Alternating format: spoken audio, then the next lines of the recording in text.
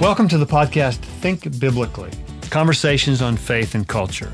I'm your host, Scott Ray, Professor of Christian Ethics and Dean of the Faculty at Talbot School of Theology here at Biola University.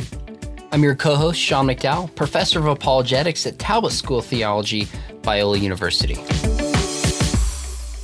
We're here today with Dr. Elizabeth Corey, who is a professor in the Honors College at Baylor University. In fact, she directs the honors program within the Honors College there at Baylor University. I met Elizabeth in the summer of 2018 at Acton University and heard a lecture of hers on race and intersectionality. And after the moment after you finished, Elizabeth, I thought we've got to get you on the podcast to talk about this. So we're really delighted to have you with us. And so thanks so much for coming on with us. Well, thanks for having me. I'm glad to be here. Thanks. You've written a lot about diversity and race, and intersectionality is sort of the newest trend in the discussion on race and diversity on college campuses. But before we get to intersectionality, let's go back just a little bit more at the 30,000-foot level. You write in several places about two competing frameworks in which the discussion on race and diversity is viewed in the university across the country today. What are those two frameworks and how are they different? That's a good question to start with. I am actually borrowing from moral psychologist Jonathan Haidt, there's some dispute about how to say his name, who has written a lot about these issues. And he has proposed a dichotomy between two ideal kinds of universities, two ideal types, really. And he calls these two Truth University and Truth University and Social Justice University. And Truth University is the more or less the traditional understanding of a university. It finds its roots in Mill's defense of viewpoint diversity and on liberty, which I will come back to probably as we talk. While Social Justice University originates in a more Marxist understanding about power and oppression. Truth University depends on a vigorous and unfettered exchange of ideas. The university that is called Social Justice University, by contrast, aims primarily at protecting and eventually, if we're lucky, liberating victims. So diversity means something very different at each university. Truth University, I'm going to just draw out a few points of comparison. Truth University assumes primarily that the activity of scholarship is open to anybody who wants to engage in it, regardless of whether that person is a man or woman, black, white, gay, straight, regardless of any of those considerations. And it also assumes that the outcome of such scholarship could be verifiable by anyone, regardless of where that person stands in terms of these categories. By contrast, Social Justice University understands diversity as not so much different viewpoints. I mean, you'll hear this discussed as not as viewpoint diversity in the Social Justice University. Diversity in Social Justice University is consisted in equitable representation of different groups of people. So, for instance, women, African Americans, Hispanic, and any other designated group that an institution wants to name. So the aim is you're not necessarily replicating the proportions of women and minorities in the population, but it is to cultivate a critical mass of people whose race and sex distinguish them from the white male majority. So diversity there is much more a kind of, I won't say it's a quota system because diversity advocates in Social Justice University say it's not a quota system, but it is to increase radically the number of traditionally underrepresented groups in the academy, both in terms of students and in terms of faculty. So I suspect some of our listeners might be wondering why can't or why shouldn't a university be committed to both truth and social justice at the same time? It seemed to me that the scriptures actually call us to be committed to both of those things. Right. I think that would be right, that we are called to be observant of both those goods. I mean, truth is not something we want to throw over, nor is social justice. But when I'm using social justice and following Jonathan Haidt here, it depends on a certain understanding of social justice.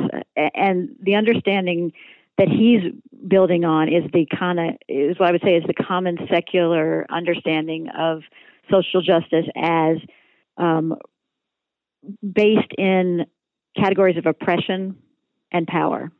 So, for instance, if social justice is the notion that oppression structures nearly all aspects of our lives and we have to address it and correct it first and foremost, then disinterested study or truth just can't exist, because the old-fashioned pursuit of truth is just power masquerading as disinterest. We may talk about critical race theory over the course of this interview, but if we don't, that's something that critical race theory assumes as a kind of starting point, that social justice it consists in righting past wrongs, and it has to do with these categories of power and oppression. So let me just move from there to say, in the extreme social justice understanding, all academic subjects have to be understood as existing in the service of eliminating inequality. Not just racial, legal, moral, but gender-based, sexual orientation-based, and so on. And you can see this going on in all kinds of academic inquiry, not just sociology or political science, but also history, medieval studies, other things of that sort. So all these subjects come to be structured by questions that deal with power and oppression. Now, if by contrast we said, okay, social justice is understood in the traditional Christian notion that we ought to treat all people with equal respect as moral beings, then of course, it can and always has existed in Truth University. But I'm trying to make a distinction that the modern understanding of social justice is not exactly the one that perhaps we as Christians have always understood as social justice. Okay, I think that's a particularly helpful distinction to make there. You make a plea in the number of things that you've written for what you call a more moderate diversity. Mm-hmm. What would that look like?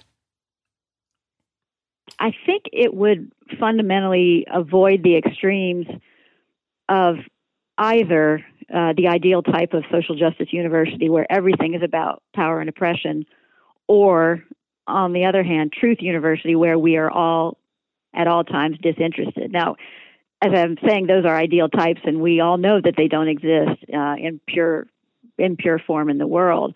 But there is a sense in which a kind of moderate diversity might be able to bridge the gap between these two understandings. Let me say really more what I mean about that. Here in my work at Baylor, I've observed that there's a very large and quiet, generally, group of moderates among my colleagues, people who are more or less in possession of a common sense view of diversity, where you can imagine, okay, in a seminar room, you don't necessarily want everyone to hold the same view. I teach American constitutional law very often, and if I have a class where everyone has the same political view, the conversation is rather boring. So this kind of diversity, especially of viewpoint, but sometimes also of race and gender, can yield a much more fruitful conversation than the conversation where everyone has already arrived at a kind of orthodoxy. For example, women will contribute goods and ideas that an all-male conversation might not produce, and it's often the interaction between the men and women that produce it. Just to give you one other example from my own personal experience, I teach a class in great text to engineers, and it often happens that the classes are 90% male. The dynamic in that class is sometimes not as good as the dynamic of the class where the sexes are more evenly distributed. I'm not quite sure why that is, but it is the case that there's a kind of understanding of diversity of men and women, race, and viewpoint that combines to make certainly a classroom a better place. So, I mean, this is not to say we need to have a black professor, a woman professor, in every department in a certain number, but it is to say that these different viewpoints may actually contribute some goods to the intellectual experience of students and faculty alike. You're kind of leading us naturally to the topic of intersectionality, which has become such an important term. I want you to define for us. But first, let me throw a question out there. Of all the topics you could speak and write on, why this one? Aren't you kind of stepping on a hornet's nest, so to speak? Absolutely. I was not planning to get into this in any way. It arose out of an experience I had at Baylor. About 2 years ago, we had a provost who came to Baylor and decided that we were insufficiently diverse at the university, so he began to have a series of town hall meetings. Well, I didn't know the first thing about diversity, and I had heard the term intellectual diversity, so I thought he was talking about the kind of diversity, that would come with, say, a mode of reading a certain subject. For instance, in political science, you often have a Straussian reading of certain core political texts, and I thought diversity would be a good, so that we don't all go down the same route in terms of, the way we read text. And I thought that's what these town halls were going to be about. Well, it turned out I was completely wrong and hadn't understood this at all. It was very much about pursuing the kind of social justice diversity model that I've been talking about here. We don't have enough women. We don't have enough African Americans. We don't have enough Hispanics. And we need to bring those people into the conversation. And we actually need to privilege them over the people who have traditionally been in the academy, like white men, especially white women to some extent, but certainly white men. And so it was a town hall meeting at Baylor that got me into this, and I began to try to think it through and realize what a contentious issue it is. Will you define for us what's meant by intersectionality and how it's connected to the cultural discussions going on right now about race? Sure. I think the best way to describe it is to just talk about where it originated. It's a relatively recent creation. It's created in 1989 by a Black feminist scholar, a woman by the name of Kimberly Crenshaw. And she wrote an article, a seminal article that everyone now quotes, that makes a case for treating race and gender not as separate legal categories, but as engendering a new combined category. So, for example, while a woman might claim discrimination on the basis of sex, and a Black man might claim it on the basis of race, neither sex nor race alone can capture the discrimination endured by a Black woman, which seems intuitively correct. And she illustrates this by means of a couple of legal cases. One of them, the easiest to understand, I think, is this one called DeGraff and Reed versus General Motors. And in this case, a group of 5 Black women sued General Motors for discrimination. And here are the circumstances. GM had not hired Black women prior to 1964. And then it dismissed all its Black female employees after 1970 on the basis of seniority. And so the group of Black women, the plaintiffs, claimed that the harm they suffered couldn't be captured by suing only as women, because GM could point out that it had hired women, white women, prior to 1964, and that it retained them after 1970. And then the plaintiffs also turned around and say, well, we're not willing to sue on the basis of race alone, because their discrimination was not merely racial, but was a result of their being both disadvantaged as women and as African Americans. And the court would have none of it, and they rejected the claim. The court rejected the claim and said this would be a very dangerous precedent to set. I'll read you a quote from the court. It said, the creation of new classes of protected minorities governed only by the mathematical principles of permutation and combination clearly raises the prospect of opening the hackneyed Pandora's box. So in other words, they said, if we allow these kind of combined identities to be a legal category, then we are potentially raising an infinite number of claims against an infinite number of companies. But Crenshaw, I do think there's quite a lot to this. Crenshaw points out that the Black women couldn't really sue on the basis of either of these characteristics alone, because they did constitute a class who were disadvantaged by two different situations. And so this is the origin of the metaphor of intersectionality. Maybe the easiest way to explain intersectionality is to use a metaphor that she uses, which is Crenshaw uses. She analogizes intersectionality to traffic in an intersection. And she says that discrimination, like traffic in an intersection, can flow in any direction.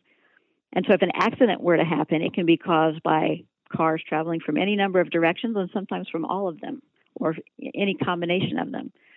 So she says if a black woman is harmed because she's in the intersection, her injury could result from sex discrimination or race discrimination. So that's the basic idea of intersectionality.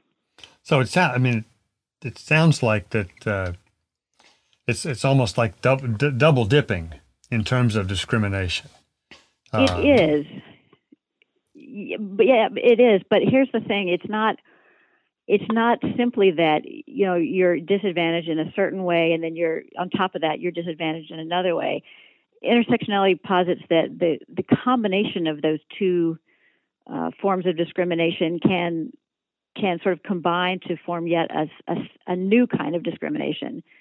So there has been 30 years of work, and I am not an expert in this work, but I've become aware of it, where people are using intersectionality as a way of really getting at all sorts of aspects of identity and all sorts of aspects of discrimination. And Crenshaw's talking about gender or sex and race, but now it's expanded infinitely to include all sorts of gender identity, class, a number of other characteristics that are now included in the intersectional conversation. I think it's not hard to see how the number of categories here could increase exponentially. Mm-hmm. And that is what is happening. Well, are there some positive aspects of intersectionality that as a culture we need to hear about? Yeah, well, I think the one really positive thing is that intersectionality does recognize, if we don't take it to sort of an ideological extreme, it does recognize that the experiences that condition a person's life are uniquely combinable, so that, where we used to talk about people in terms of all women think X or all African Americans think X, intersectionality says, well, it is a different thing to be an African American man than it is to be an African American woman, and here's how gender makes that or sex makes that difference between the two classes.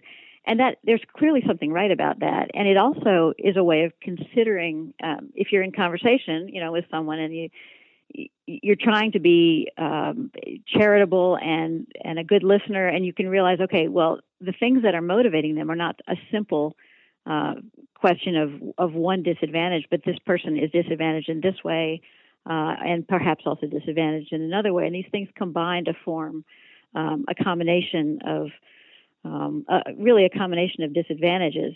Now, I guess the danger there, though, is that it can be taken to an extreme that is very much politically divisive.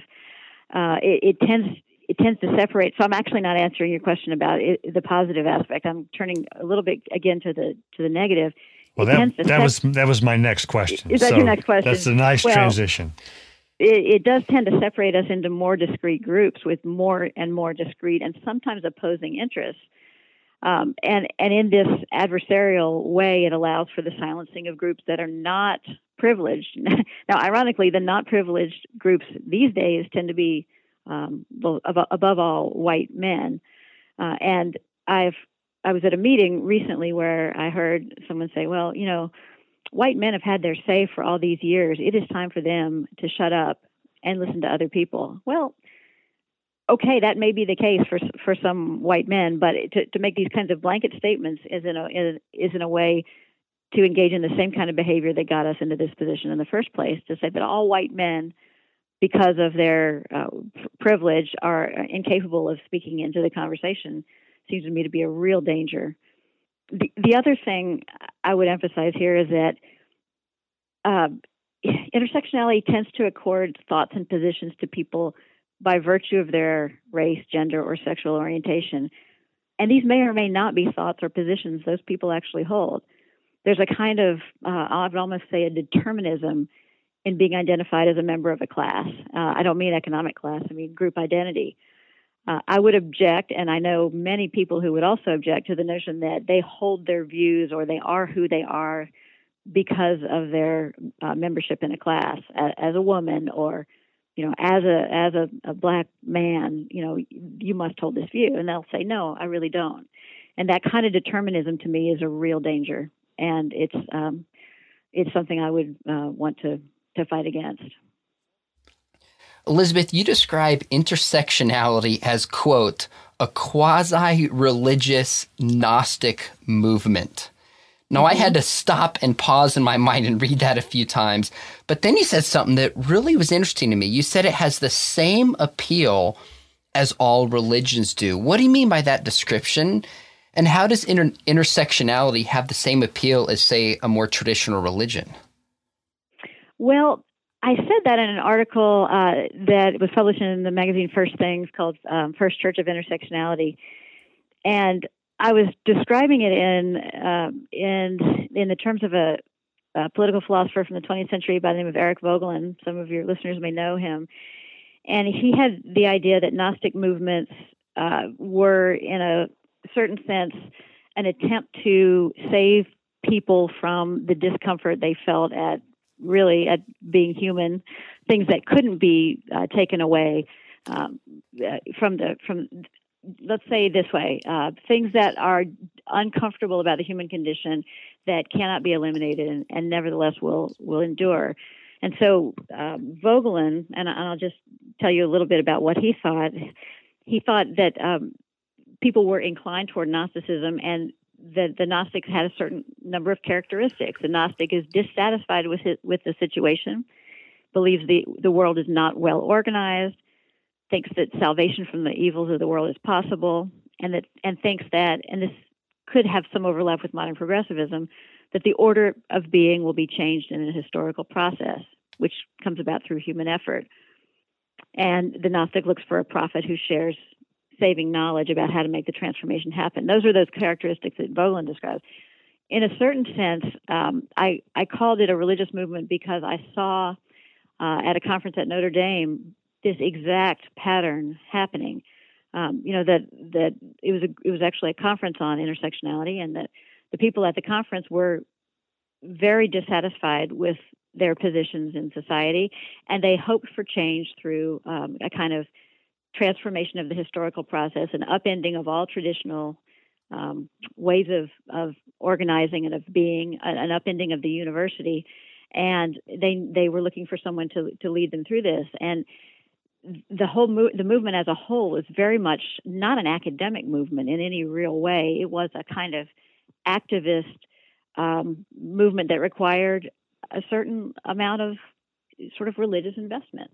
And in that sense, I saw the parallels between a kind of, perhaps not the most positive understanding of religion, but a kind of religious, almost a mania that we've got to change things and we've got to do it now.